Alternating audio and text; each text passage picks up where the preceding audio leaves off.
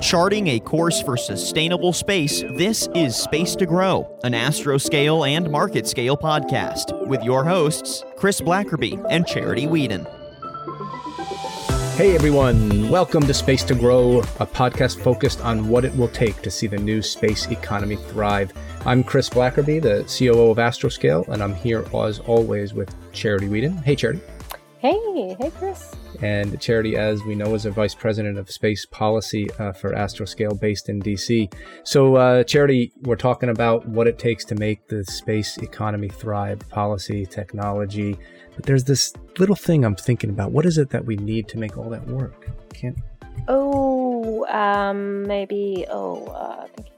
Money. Yeah. That's it. Yeah, that's it. Minor issue. We need money. Space is expensive, isn't it? Crazy CapEx, crazy OpEx. The amount that goes into it is incredible.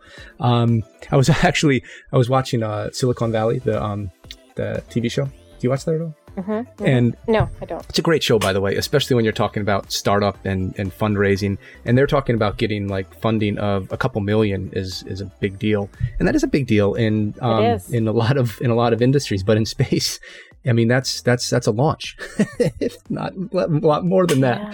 So the money it takes to get going. It's just obviously it's essential, and you just need so much of it in the space industry. So you need a pro yes. on this podcast to tell us how to raise that money. And who would that be? Yeah, and so who should we get? Luckily, we have one of the best, and not just saying that because we talk to him every day, but Nobu Okada, the CEO and founder of Astroscale, our company, is going to join us to talk about what it takes to raise the capital in an industry like space. So it's a really cool interview. We just finished it up, and we dive into a variety of things from his founding story and what it took for him to raise money to issues on space movies like Space Camp and Armageddon, and some maybe inaccurate information, Charity, on Space Camp, but we'll talk about that later. I'll have to live with that one. So this is part of our series as we're looking at these big picture issues on what it takes to make the economy work in space, is this funding, and it's even before customer development. I mean, in tandem with customer development, but this is a separate type of conversation on getting the financing. So, any other thoughts on the interview, Charity, before we turn it over to that? Let's do it. All right. Well, thanks again for joining us, everybody, and enjoy this great conversation with Nobu Okada, founder and CEO of Astroscale. Hey, everyone. So today we are pleased to have a special guest on hand to talk about the topic that makes the world go round. Not love, but money more. I guess love of money, love of business. So we're talking about raising capital. You know, we all talk about the technologies and the policies that drive the space business forward, but it all starts with the capital. And raising money in any time is tough, especially during this pandemic. And we have a great guest today, Charity, and my boss, the founder and CEO of Astroscale, Nobu Okada. Nobu, welcome. Hello, everybody, and thank you, Charity, Chris, for inviting me on this kind of a great podcast. Thank you. Yeah, it's great to have you. Nobu, quick background on Nobu. He started his career at the Ministry of Finance here in Japan. And after getting an MBA at Purdue in the U.S., he spent some time at McKinsey as a consultant. He worked for a couple of IT startups leading to a successful IPO. And then in 2013, he started Astroscale. So a very varied career for Nobu, which is different than, I think, a traditional Japanese career where stay in the same job for a long time. You just can't keep a job, I think, Nobu. You just have to keep starting something new. My career looks like inconsistent. Not at all. Nobu, welcome to Space to Grow. We are so glad to have you here to discuss the issue of space policy, but also space development and the finances around it. So, Charity, let's pretend that this is not, the head of our company, but just another guy who's raised a couple $100 million. No big deal. Okay, no big deal. Just another dude. All right, good. Nobu, let's kick it off here. So let's start at the beginning. I mean, how did you get interested in space in the first place? I've heard this story before, but I want our listeners to hear what brought you into the industry. Like how did you get interested in it? What's the foundation story of Astroscale? Thanks for asking the $1 million questions. So when I was 15, I went to America and joined the Space Camp program. And then that gave me a kind of passion for space. And then until that time, I was just a village boy. But after that, I feel like NASA engineers, and there were a couple of astronauts there, and then they were just role models, how cool they are. So after our meeting with them, I seriously studied hard since then. So that space camp changed my life. But I also heard those people told me, "Hey, Nobu, there's no astronaut job. I mean, so to become an astronaut, you should learn something else. Like an Air Force pilot can become astronaut, physician can become an astronaut. So, but you have to learn something major, different one. So since then, I totally forgot about space, and I had a very winding way, as Chris mentioned. And then, but before turning to 40, no, let me stop here. Sorry. Well, I get no flavor. No, I right. want you to stop there, no, but because you and I went to space camp around the same time. I was in 1991. Yes, July 91. When did you go? 1988. So okay, I'm 3 so years a few years. So I have a question for you, because this is like stuck in my memory. How did you handle the heat of Alabama? Oh, yeah, I was there. Yeah. Was it in the summer? Yeah, summer. Yeah. In all times? Summer, right. I totally forgot. But, within the building, it was, the chilly air conditioner was so chilly, cold, right? I remember that. So this is America, on the right hand, that our instructor had a big cup of the Coke on the right hand, and he had a big binder on the left hand. Oh, this is America. So, and a big hamburger in front of him, of course. Yeah. And at the lunch, we had burgers, but they use ketchups for the potatoes. This is really unbelievable. So that's amazing. Hey, and so what were you assigned? What position? Pilot, mission specialist? Do you remember? Yeah. Wow, that these words reminds me my days in Alabama. So I was operation director. Ooh, okay.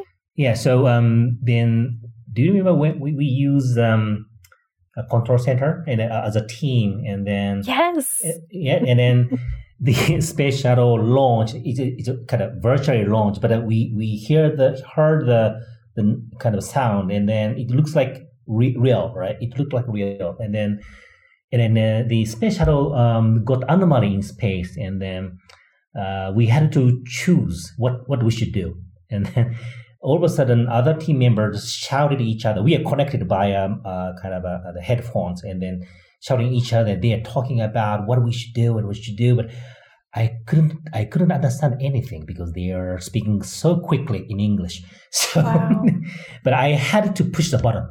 So from ABC, and it's my role, and then I randomly pushed the button, and it was right answer. So it was the right button. Oh my gosh! That's good. Oh. So were there many other international people that went? Yeah, there were. It's very international groups. Yeah. What were you, Charity?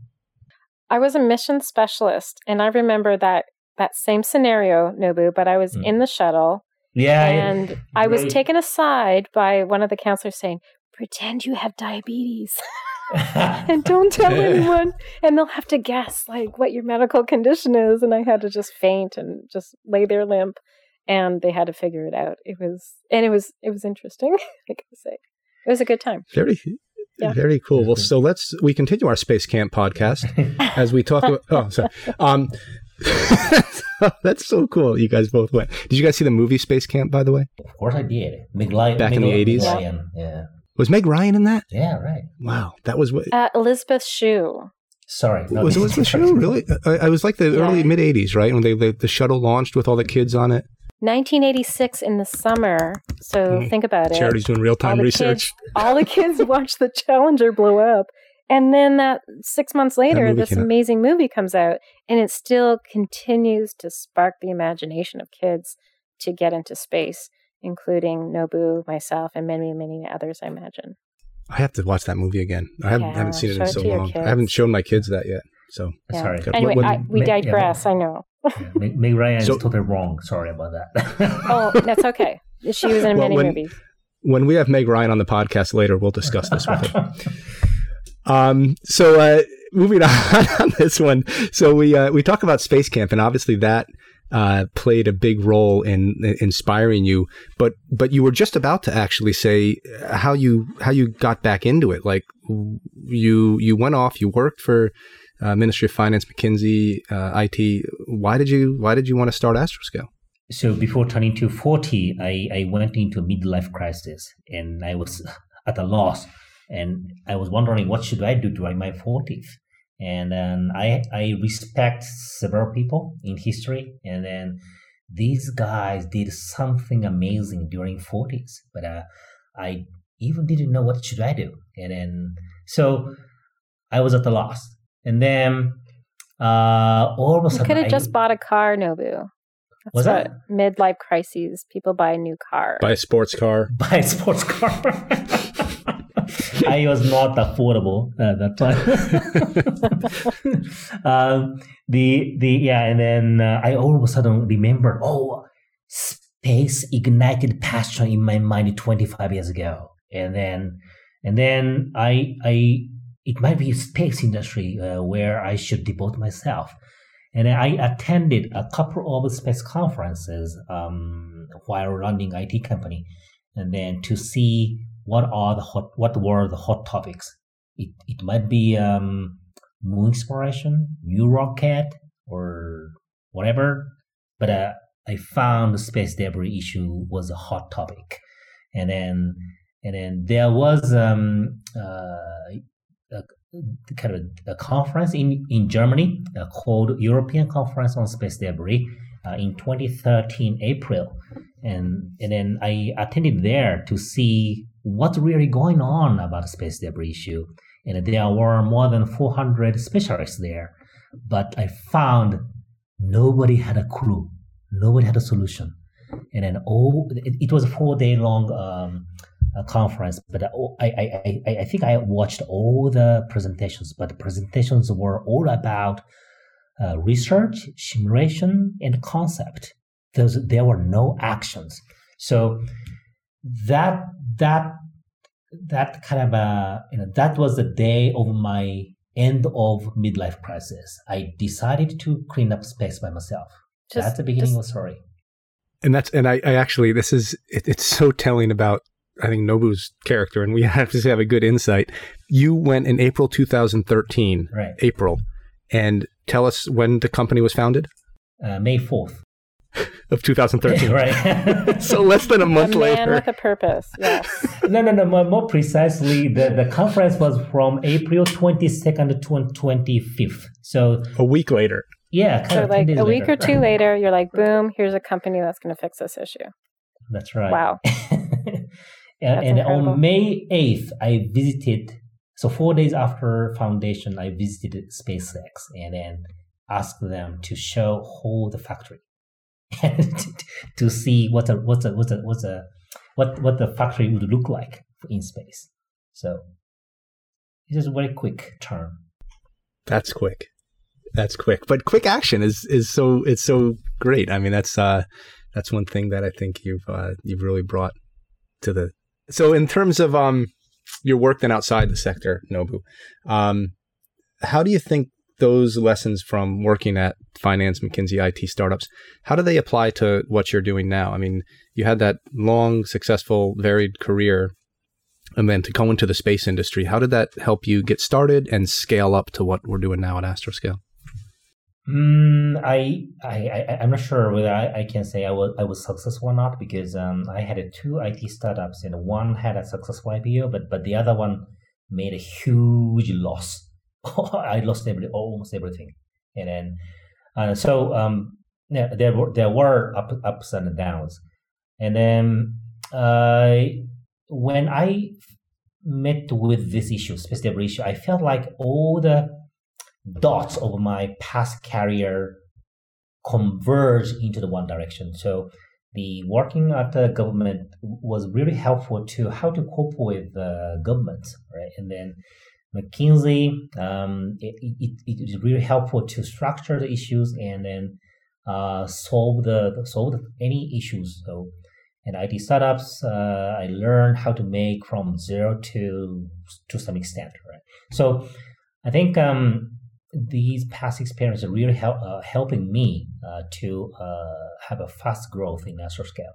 So Nobu, I don't know if we pointed to the fact that Nobu has raised $191 million since 2013 for space sustainability and the actions of on-orbit servicing to include end-of-life services, active debris removal, in situ SSA, and also life extension in geostationary orbit. So great news, Nobu. We all applaud you. Thank you for your hard work. Win. Well, yeah, but your expertise and your enthusiasm is part of the success. And of course, raising that money is challenging in any industry, especially now. But you've been uniquely successful to bring on these diverse investors in Japan. What is your secret? What is your secret to raising question. Money? You know, those that are listening, they want it. They want the special sauce. So let us know what helped you raise the capital for this important project. Yeah. It's the first of all, 191 million is something. I mean, it's substantial. But I honestly feel like we finally reached the beginning of the new stage. So, so looking back, the SpaceX, their initial founding capital was 200 million. So this day one, they had 200 million, right? And then we finally reached almost 200 million. So it took 7.5 years, right? So it takes time. But we have a great team right now, and then we have multiple projects going in various countries. So I'm very proud of what we have done so far. Why do they care? The investors, what attracts them to this issue of space sustainability, do you think? So investors are just simple. They are so keen on return on investment. That's it. So this money kind of proves their belief that on-orbit servicing market will grow sharply in near future. So, and then we Astroscale can be a first mover in that. So that's a basic belief of the investors. And then answering a question, there's no magic, no secrets. I usually don't talk about details of the fundraising, but thanks to this podcast, I think I want to tell a bit more details, kind of a background. Actually, there is golden rules for fundraising. So rule number 1, new investors feel secured and confident. Rule 2, existing investors are happy to welcome new investors. So these are 2 golden rules. And then the fundraise to do so we have had 5 series of the fundraising from Series A to Series E. And then we have to carefully design the terms and conditions for every fundraising.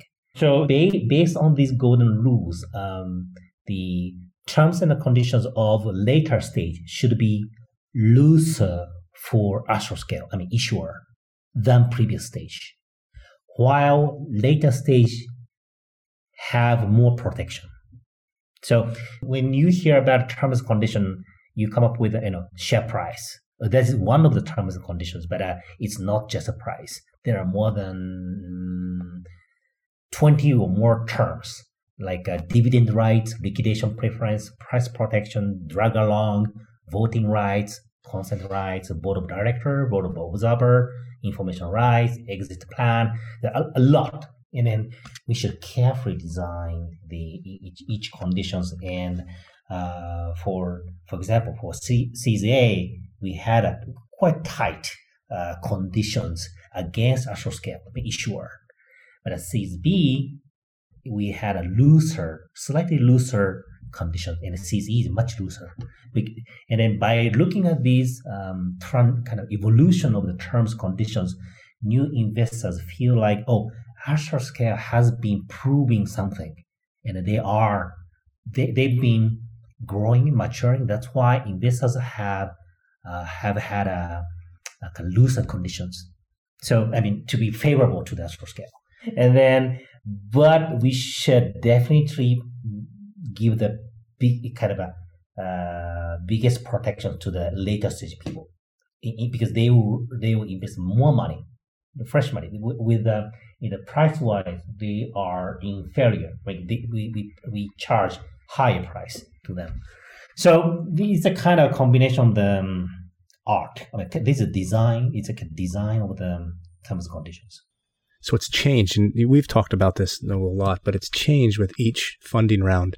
And back when you first raised the initial Series A, I think everybody was surprised, even at that. A bit over $7 million US at that time.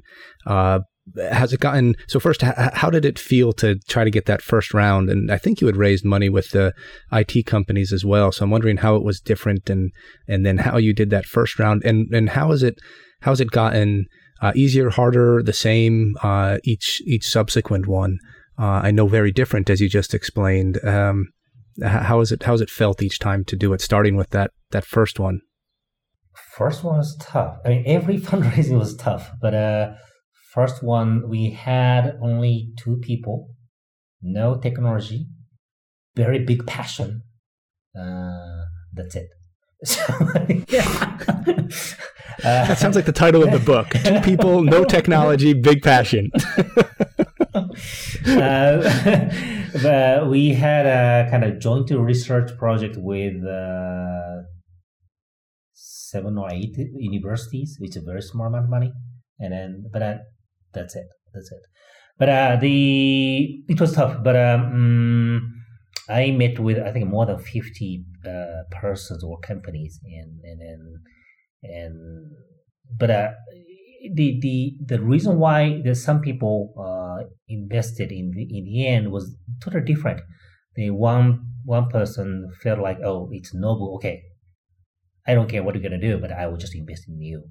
Then other people sees, space segment might come. So I want to buy a ticket to enter space industry by investing in your company. Others said, sustainability matters a lot, so I will invest in you. So the reason were quite various a lot. But collectively we could raise 7.7 million in the first round. But the following rounds, we proved a little by little. So we could show something at least. So it was not easy to raise $2-digit million for each round, but I think we thanks to the team we could show something. So it was tough, but we could raise money. You talked about what the investors want to see is just that ROI, but we know that the timeline for return in space industry is a bit longer. It's a bit tough. So it's more than that, I guess. And a lot of the investors, like you said, trying to get on the ground floor of space business and caring about the environment. So it's in addition to the return timeline as well. So do you see a little more patience? I mean, investors, they want to see the return, but is there a little more patience among investors in the space industry on reaching that return? So in general, deep technology companies need a deep capital and long period. So that's true. And then so investors should have good rationale why they have to be patient. And then in terms of Astro Scale, issue is clear. Space is not sustainable anymore. This is proven by various organizations. And then the world needs solution, and we don't know when there will be the market for the removal or life extension. So, but it's worth it, and the investors believe it's not 10 years, 20 years later. It might not be within 2-3 years, but just between these two, just between kind of a couple of years to a decade.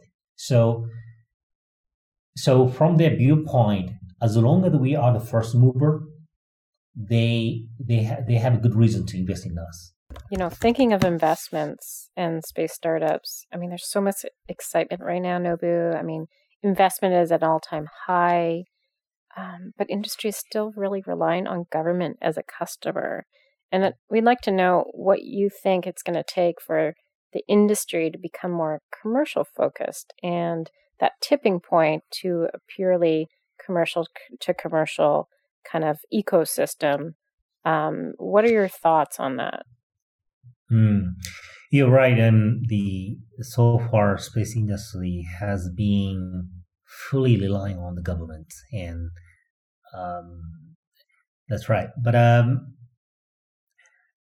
looking at the kind of a couple of decades later, I think everybody sees there will be a commercial market, and more commercial players play bigger roles in the space industry. So it's all about the question. The question is all about when is a turning point. Do you know the word Napster moment? Do you know Napster moment? The Napster, like the old file sharing? Yeah, that's right. So I think it was 1998 when Napster got so popular. So until Napster comes, the internet was just a technology for geeks, nerds. But after Napster... Not that there's anything wrong with that. It's an okay thing. Sorry. But the Napster, the people found that we can download the music from Napster online. Then, the internet became a much more popular for generic public. And then for those giants who were established before Napster are now giants right now. The Amazon, Google, SoftBank, and then some others. And so, I mean, I really feel like there will be a Napster moment for space will come soon. So when I entered IT industry, I felt like I was too late. Here. I really wanted to join the IT industry before Napster moment. But space is, I think a Napster moment will come soon. I don't know how to define that tipping point, but I just kind of feeling. So I think, we'll change that to the astroscale moment, right? 30 years from now, people are saying when the astroscale moment hit in space. So in terms of that, then this space economy, Morgan Stanley, of course, famously came out with their $1 trillion space economy by 2040. And just today, when we're recording this, not when you're listening to this, listeners, but Morgan Stanley said that SpaceX base case enterprise value. Did you guys see this? $52 billion it was. Now they're estimating $101 billion as the SpaceX, and they're citing Starship and Starlink as the rationale for why they're basically doubling the valuation for SpaceX. So, basic question, Nobu, what do you think? These valuations, $1 trillion total economy, $100 billion just SpaceX alone, realistic? Hype? Is it somewhere in the middle? What do you think overall? First of all, I really respect SpaceX. They have changed the mindset of the whole space industry, and not only space industry but also whole generic public. They are the hope for the space industry. So I'm not sure the 100 billion, 10 billion. Sorry, no, $100 billion valuation. 100 billion valuation is I don't know. I don't know what is the right word, kind of a right variation or not. But without their company, space industry was not so exciting. So, but there are lots of market reports which forecast the future market size of the space industry. But my belief is the future is not what is coming to us, but the future is kind of what we are heading for. So we do not follow the future. We should create the future. So for me, the old servicing just started, and then it's us who will create the market size. So I'm sure I'm answering your question. No, I love it. I love that concept. Create the future. Don't wait for it. Yeah, and speaking of creating the future, orbital sustainability is going to be needed for that future, isn't it? And on that note, if we could just kind of turn the conversation towards sustainability and your roles, besides the CEO of this company, being appointed as the International Astronautical Federation's vice president. Congratulations to you, Nobu. Thank you very much. Yeah, and having a startup CEO on this long-standing group is unprecedented. What do you think you're going to be able to bring to the IAF from your position, you think? Yeah, it's a great honor for me to be named IAF vice president. I think this is an acknowledgement of the changing nature of the global space community. Industry begins to play a bigger role. So I think that's why IAF kind of rebalanced the portfolio of the vice president, and then bringing in more industry people. But New Space is, I think, the first time for New Space to represent a vice president.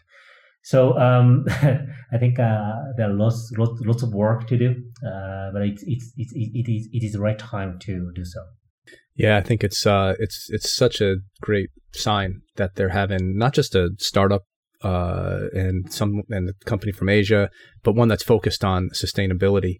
And so, as you started it in the past 7.5 years now that you've been doing this, what has been the perspective on orbital sustainability and the commercial role in it, as well as the government role, the kind of the overall topic of sustainability in orbit? How have you seen that change? I know you often talk about when you started, people would tell you, the technology's not there, the policies aren't in place, like the business case isn't there. Have you seen it shift? And so people are not just aware of the risks, but willing to take action on it? Have you seen? I think it's Charity who told me there'll be a kind of the stage. Evolution of the stages of the risk of the sustainability, from awareness to acceptance level to the mandated level, and then I think over the last several years, the awareness about the kind of risk of the space sustainability have been reached to the kind of the kind of country leaders level. Like now, country leaders in each regions talk about space accessibility, and then I think awareness is there. And then even looking at the generic public, the other day, one of the astronauts said when she made a speech to the kids, the first question from kids was about space debris. So I think Nice. that the kind of awareness level has changed, and now I think the space industry has accepted. We should tackle this issue as a whole space industry. So I think nowadays we see the proliferation of the meetings or conferences about space accessibility.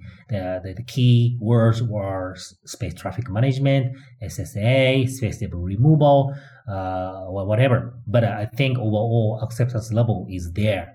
And then now last year at the United Nations, 21 long-term sustainability guidelines were accepted.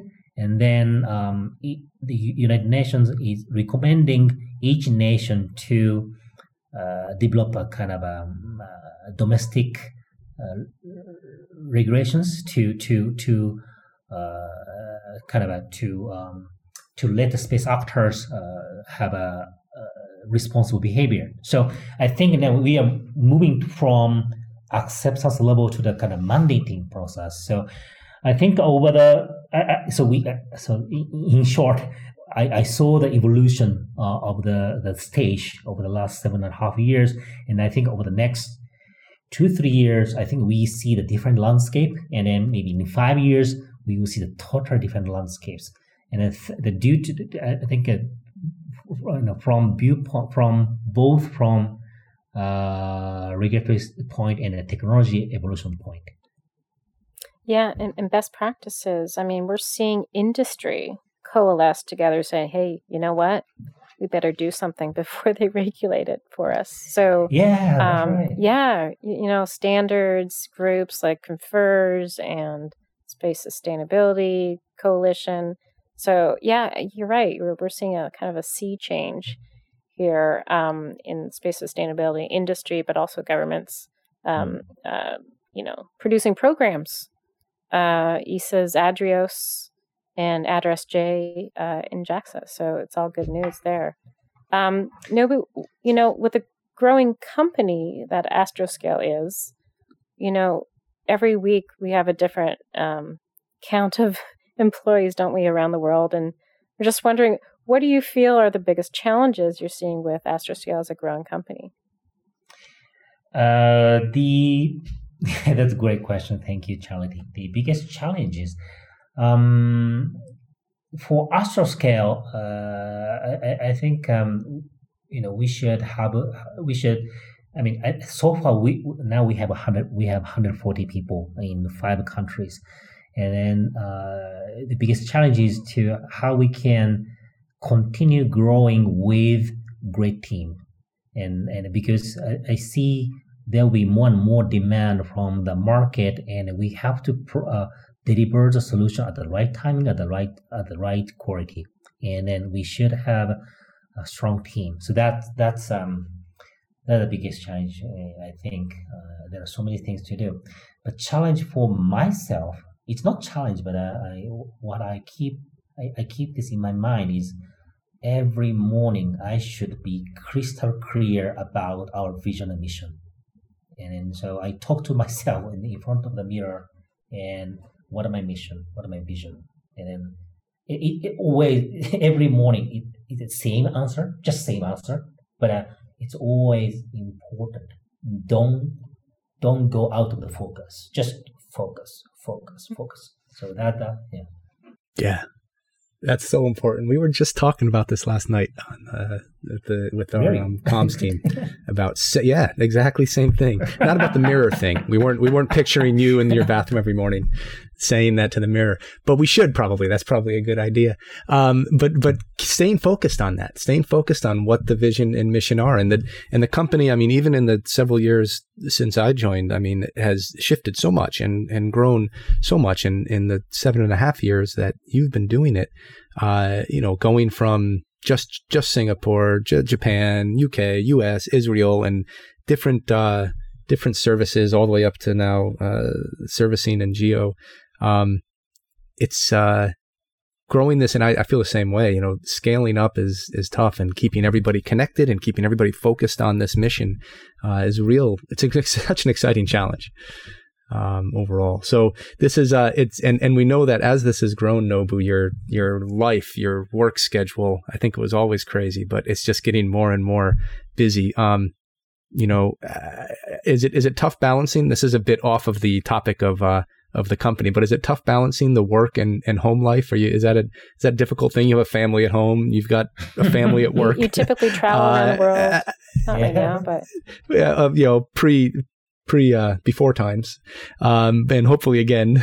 But how is it tough balancing that? I mean, I am founder and CEO of Astroscale, but my boss is my wife. So without family consent, I cannot do such a big mission. So to be honest, So looking back to the 2013, after coming back from the European Conference of Space Debris from Germany, I flew back to home, and then before setting up a company, actually I asked my wife, why don't we drink coffee together? And then I want to discuss something with you. And then she was very skeptical.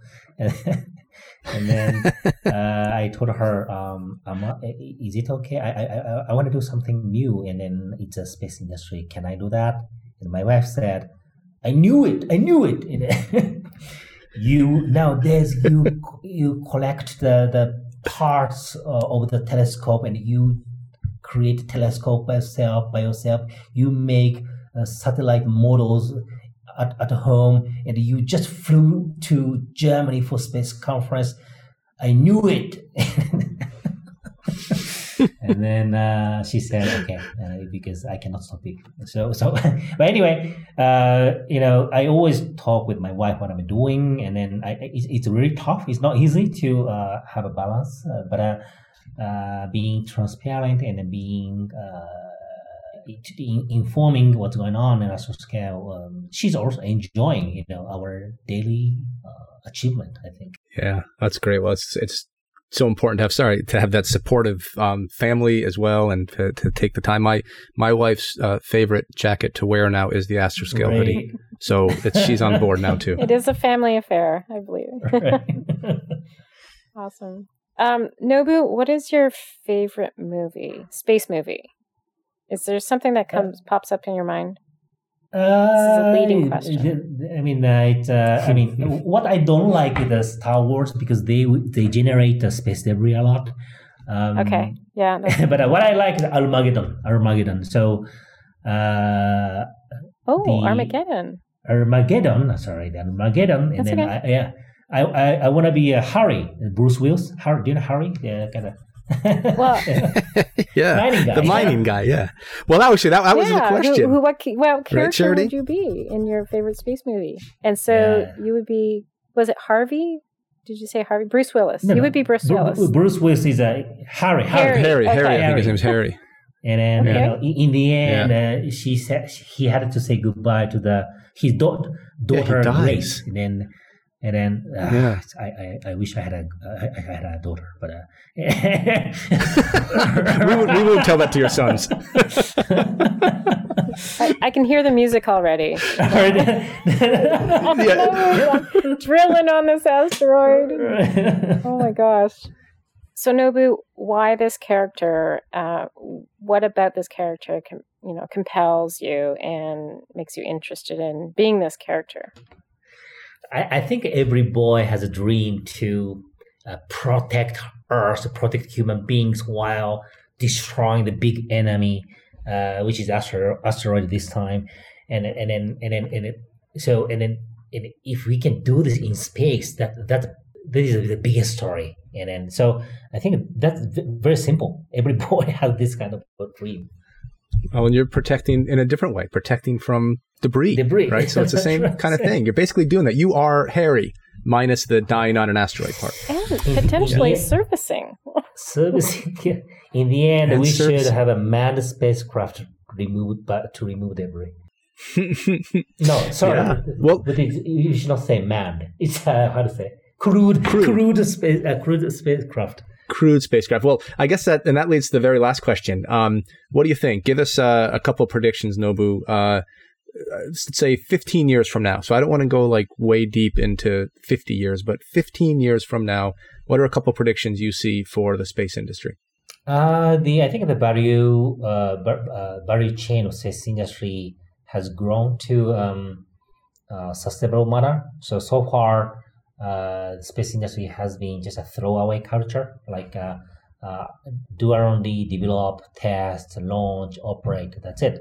But I think by adding maintenance and disposal, finally, space industry become the same level with the car industry and ship industry and aviation industry. So space industry finally becomes kind of normal industry in the end.